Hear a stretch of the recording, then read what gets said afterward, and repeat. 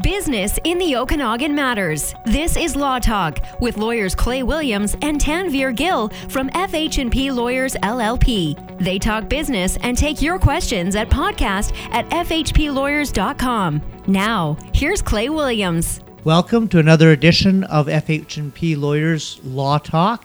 I'm Clay Williams, a partner with FH&P. With me is Tanveer. Hi, Tanveer. Hi, Clay. How are you doing today? Good. Busy. We've got a great show today. And today we've got James Shaw from Twin Creek Media is Hello, with everybody. us. I'm excited to be here. So James is on our show because he's actually you're the representative or whatever from the marketing agency Twin Creek. So Twin Creek is FH&P's marketing agency. That's right. Yep. Now we thought it'd be an interesting topic to talk about some of the things that you do for us from a business perspective, and then maybe we can also talk about some of the legal issues that you face in order to kind of bring it back to a legal show, eh? Yeah. I think marketing for businesses is so important. It's a good topic for big businesses, small businesses, startups. Just knowing how marketing can benefit you and how you can also very poorly market yourself is probably something that business owners should know. Well, let's talk about Twin Creeks. I understand you actually started this business. Is that right? Yeah, that's right. So back in school, this is rewinding the clock all the way back to 2004, 2005. My buddy and I were in school, the Center for Arts and Technology, taking digital media. And we met in Photoshop class, when we were learning how to digitally paint on the computer. And one thing led to another. We got talking, and we were thinking, how can we start a company in school and get some real world experience doing stuff. So this was 17, 18 years ago, and the rest is history. So basically, in that course, Thomas and I started doing hourly design, hourly website development, with very, very low budgets, people that had $5, or 25 cents to rub together. And they had a tiny budget, and we're like, yeah, we're students, you can abuse us. So we did some cheap stuff, cheap websites, cheap business cards and posters and designs and stuff like that. This is before social media even existed, so that wasn't an issue. Yeah, we started there, and then I worked from home for a few years. Thomas was always my programmer on the side, moonlighting. He would do some stuff for us after hours, after his regular day job. A few years later, we got busier. We got more clients, more inquiries, and hired my first employee. Jumped into our first office in 2007, and just grew the company from there. Now we're 9 people, 10 people, plus another 10 contractors or so. Have clients all over Western Canada. Do marketing primarily in the Okanagan. It's still our backyard, and love it. Helping businesses grow here, but also expanding across Western Canada.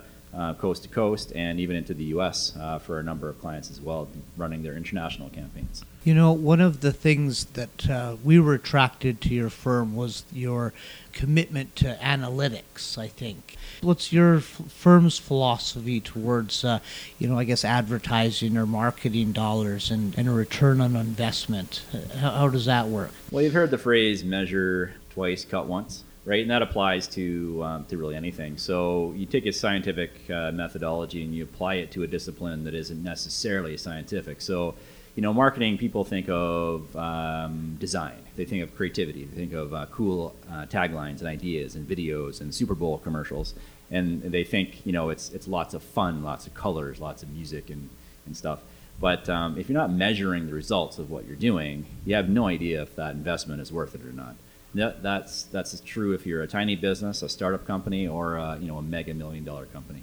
And really, why are we analytical? It's just the nature of who we are. So Thomas and I, we came from more like the engineering background side of things before we got into marketing. And so we were used to numbers. We're used to measuring stuff and being skeptical people, being kind of curious people, as well as creative. We're always wanting to know if something is worth it. Is it really working, right? And we couldn't honestly recommend one thing over another if you don't truly believe that it's the right thing to do, right? If just like when you're giving legal advice, you're giving that piece of advice because you genuinely believe that is the right piece of advice to give. When it comes to marketing, a lot of it is a little bit of a guesswork, a little bit of a shot in the dark because you're not entirely sure what the result's going to be. But the beauty of digital marketing especially, is it's very, very measurable. So things on the computer, well, you can measure clicks. You can measure people looking at things. You can measure after they click on an ad, what do they do? What actions do they take? Do they fill out a newsletter? Do they watch another video? Do they land on your site and then go to 3 other pages and fill out a contact form? Do they want a request for a quote? Did they enter into a live chat? All of these actions are measurable.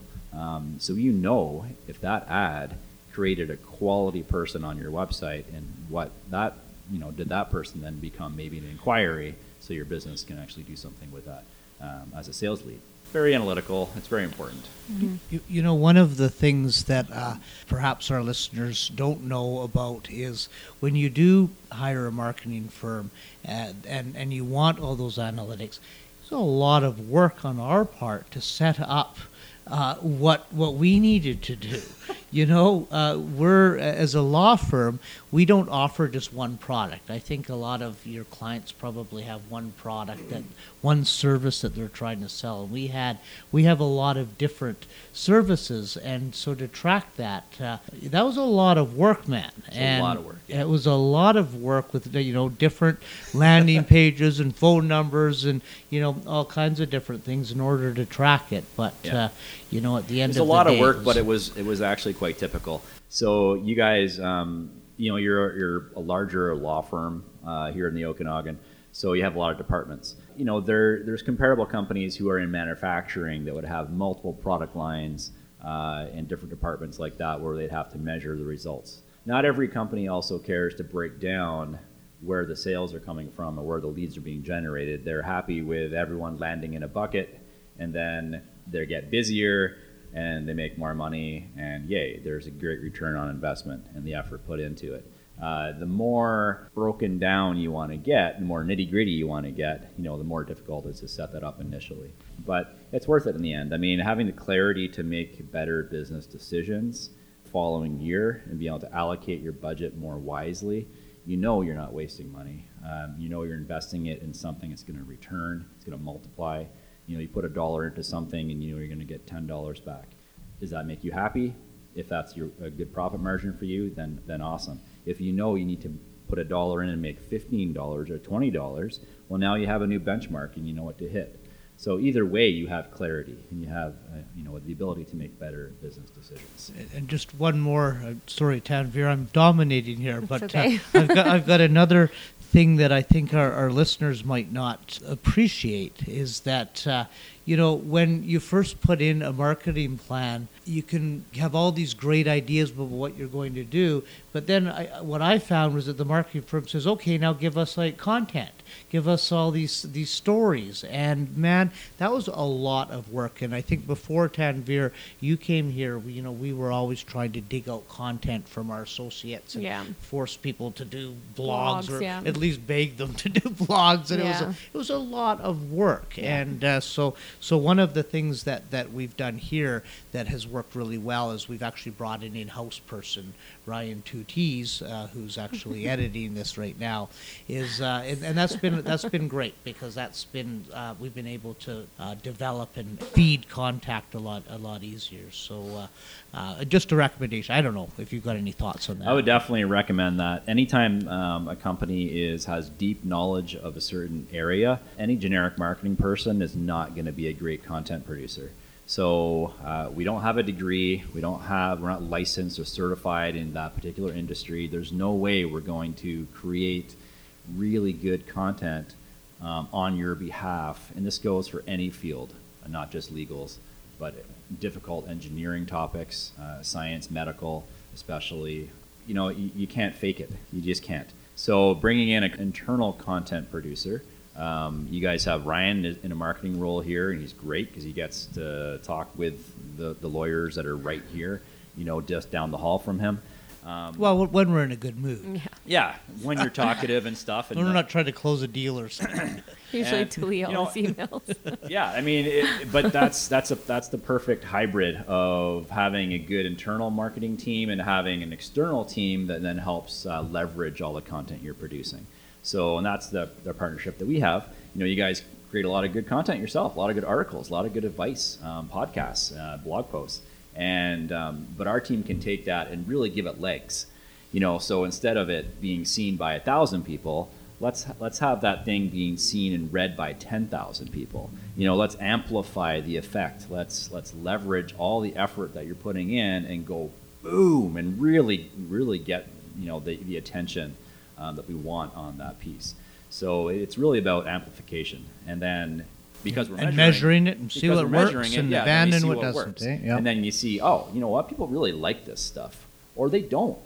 If they don't like it, then why produce more of that content that no one cares about? But if they do like it, let's go down and make a whole series of this stuff. Let's make more articles and stuff like that, and then you can kind of go further and further and turn it into an ad campaign, do some press releases, work on some email marketing. You can take that piece of content and actually distribute it through social media.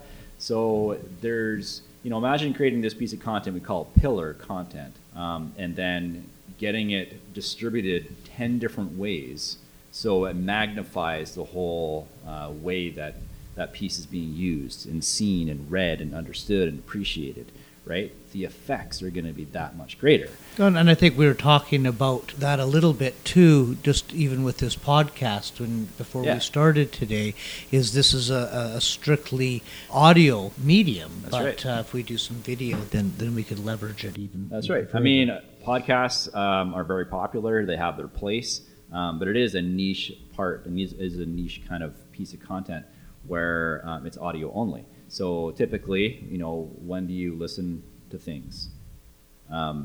Usually in transit. So you're either driving or you're using public transportation on a subway or a bus or something like that. That's typically where podcasts are digested. When people, they just don't have, they can't look at something. They just, they're either in the car themselves or they're, just want to put their earbuds in and listen to something.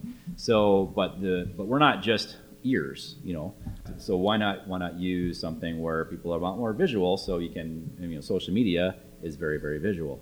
YouTube obviously is video. So there's other ways we can leverage content if we have different formats like design or photos or video. I do worry about my looks. Like I've been told many times, and Tanvir tells me this all the time, that I've got a face for radio and not for video. So I don't know if I defend people if we got us on video or not, but I guess we'll find out. You know what the funny thing is? Everyone has a face for radio, but Face for radio. and that's really the truth. But everyone also has a face for video, and it's just the one difference is smiling. That's it. If you're listening to someone talk, but they never smile, and you're watching them on a video, you're not going to stay there for very long because no one wants to watch someone that's not happy. So if you just smile a little bit as you talk, all of a sudden you have a face for video.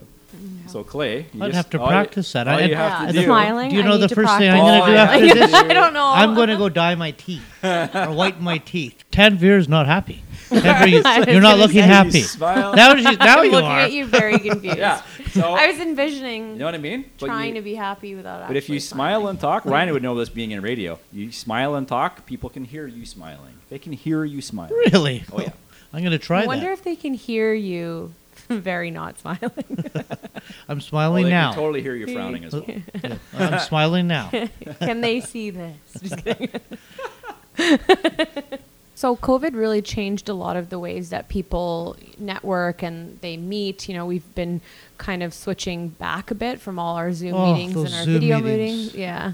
We've done a lot. And at one point we weren't doing anything. Like even our firm, I think I hear of how many social events there were and things like that. And we're slowly getting back into it, but it's definitely not the same. But what are your thoughts now that things are slowly opening up and we have more networking events? People are now marketing and doing things in person and hosting, and summer's picking up. We have golf tournaments, things like that are sort of picking up again. So what are your thoughts in that regard? So as important as digital marketing is not the be all and end all. Human connection is so important, and especially post COVID, everyone's got digital fatigue. They just need to get out there in real life, meet people, have some real conversations. We're a marketing agency, and we're trying to meet new people and network and stuff like that. But we're actually going to the Valleywide Chamber event tomorrow. You will see in Penticton. Tanvir there. Am I? Yeah. We have a booth there too. Awesome. So yeah, we're gonna go there. We're gonna bring our camera, get some cool photos of all sorts of people, and just meet shoulders, rub shoulders that way. So yeah, physical events are really important. So and networking is becoming a lost art, and COVID's made it even worse. That people are hiding behind their screen, but it needs to change. So the Okanagan, I think people are ready for that. They really want to embrace the physical events again. Yeah, I think that's going to happen naturally. Well, we had to find our tents. I think we'd put them away for 2 years, and all the big banners and all that. And, we had them, but this will be the first time we've used them in 2 years. So networking, obviously, events like that. Any other comments on shifting towards a post-Zoom kind of networking type of world? Obviously, I think we're going to have to relook at our physical stuff. Like business cards, perhaps. Any other ideas? Yeah. Well, I know the realtors seem really good at that kind of stuff. Yeah, physical materials, physical print materials are never going to come back the way they used to be.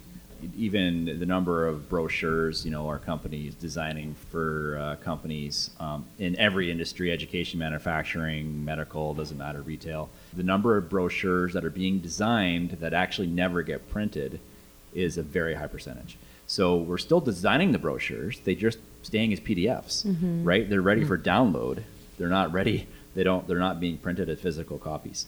Okay, well, so this is a legal show, so let's kind of try and bring it back to ask some legal questions. So James, I guess when you're helping to develop a website or wherever, you just go onto the internet and grab any old picture and chuck it up there. And I've made PowerPoints. So I just take real estate and I just take a house off of Google and put it into my PowerPoint. Yeah. And you're probably not going to get in trouble for No. that, But I always because wonder, it's am a I limited allowed to do audience. this? Yeah, I mean, technically, whenever you grab a photo off Google and it's not a photo that you took yourself, that's copyright infringement. You do not have access, you do not have permission to use that photo unless you contact the owner and they have given you permission. So whenever, for marketing purposes, you have to be really careful there. So because you're using, you're taking a photo and then you're distributing it across social media or using it for other marketing reasons, it's going to be seen by thousands of people. So you have to have the right license. So you need stock photography that has been licensed for that purpose, that you have permission to use that photo, or use your own that you took yourself. So those are the two things that you can use photo-wise. Otherwise, you're technically breaking the law every time you steal someone's photo off Google and use it for whatever. Not allowed to do that. Sharing memes is maybe kind of a gray area on the internet. People just find something funny and repost it. But a meme that's been professionally produced by a company has a little trademark or a little copyright symbol, like you're going to get in trouble. Best be safe and use your own photos or use a licensed photo. I want to know what's the worst marketing scheme you've seen someone try to use. I'll say kind of like there's the ones where they're outright lying, because the worst marketing schemes are usually not marketing schemes at all. They're usually identity theft schemes, where they're somehow trying to get you to sign up for something, steal your name and email address, and hopefully your credit card, and then sell that information or steal your identity. So it's not really marketing related. It's more of a business scam. So one of the biggest mistakes I see people making in marketing is doing the same thing and expecting a different result. So doing the same thing every single time, over and over and over again. They want to see different results. They're the same. That's the definition of insanity, right? And if they're not measuring, they don't really know what result is possible or what result to expect. There's no baseline. This is kind of a waste. So this is what happens on social media, I would say 90% of the time. People post on social media because they feel like they have to. Otherwise, they're missing. Fear of missing out. Better post something this week. I haven't said anything on Facebook, on my LinkedIn page, or whatever.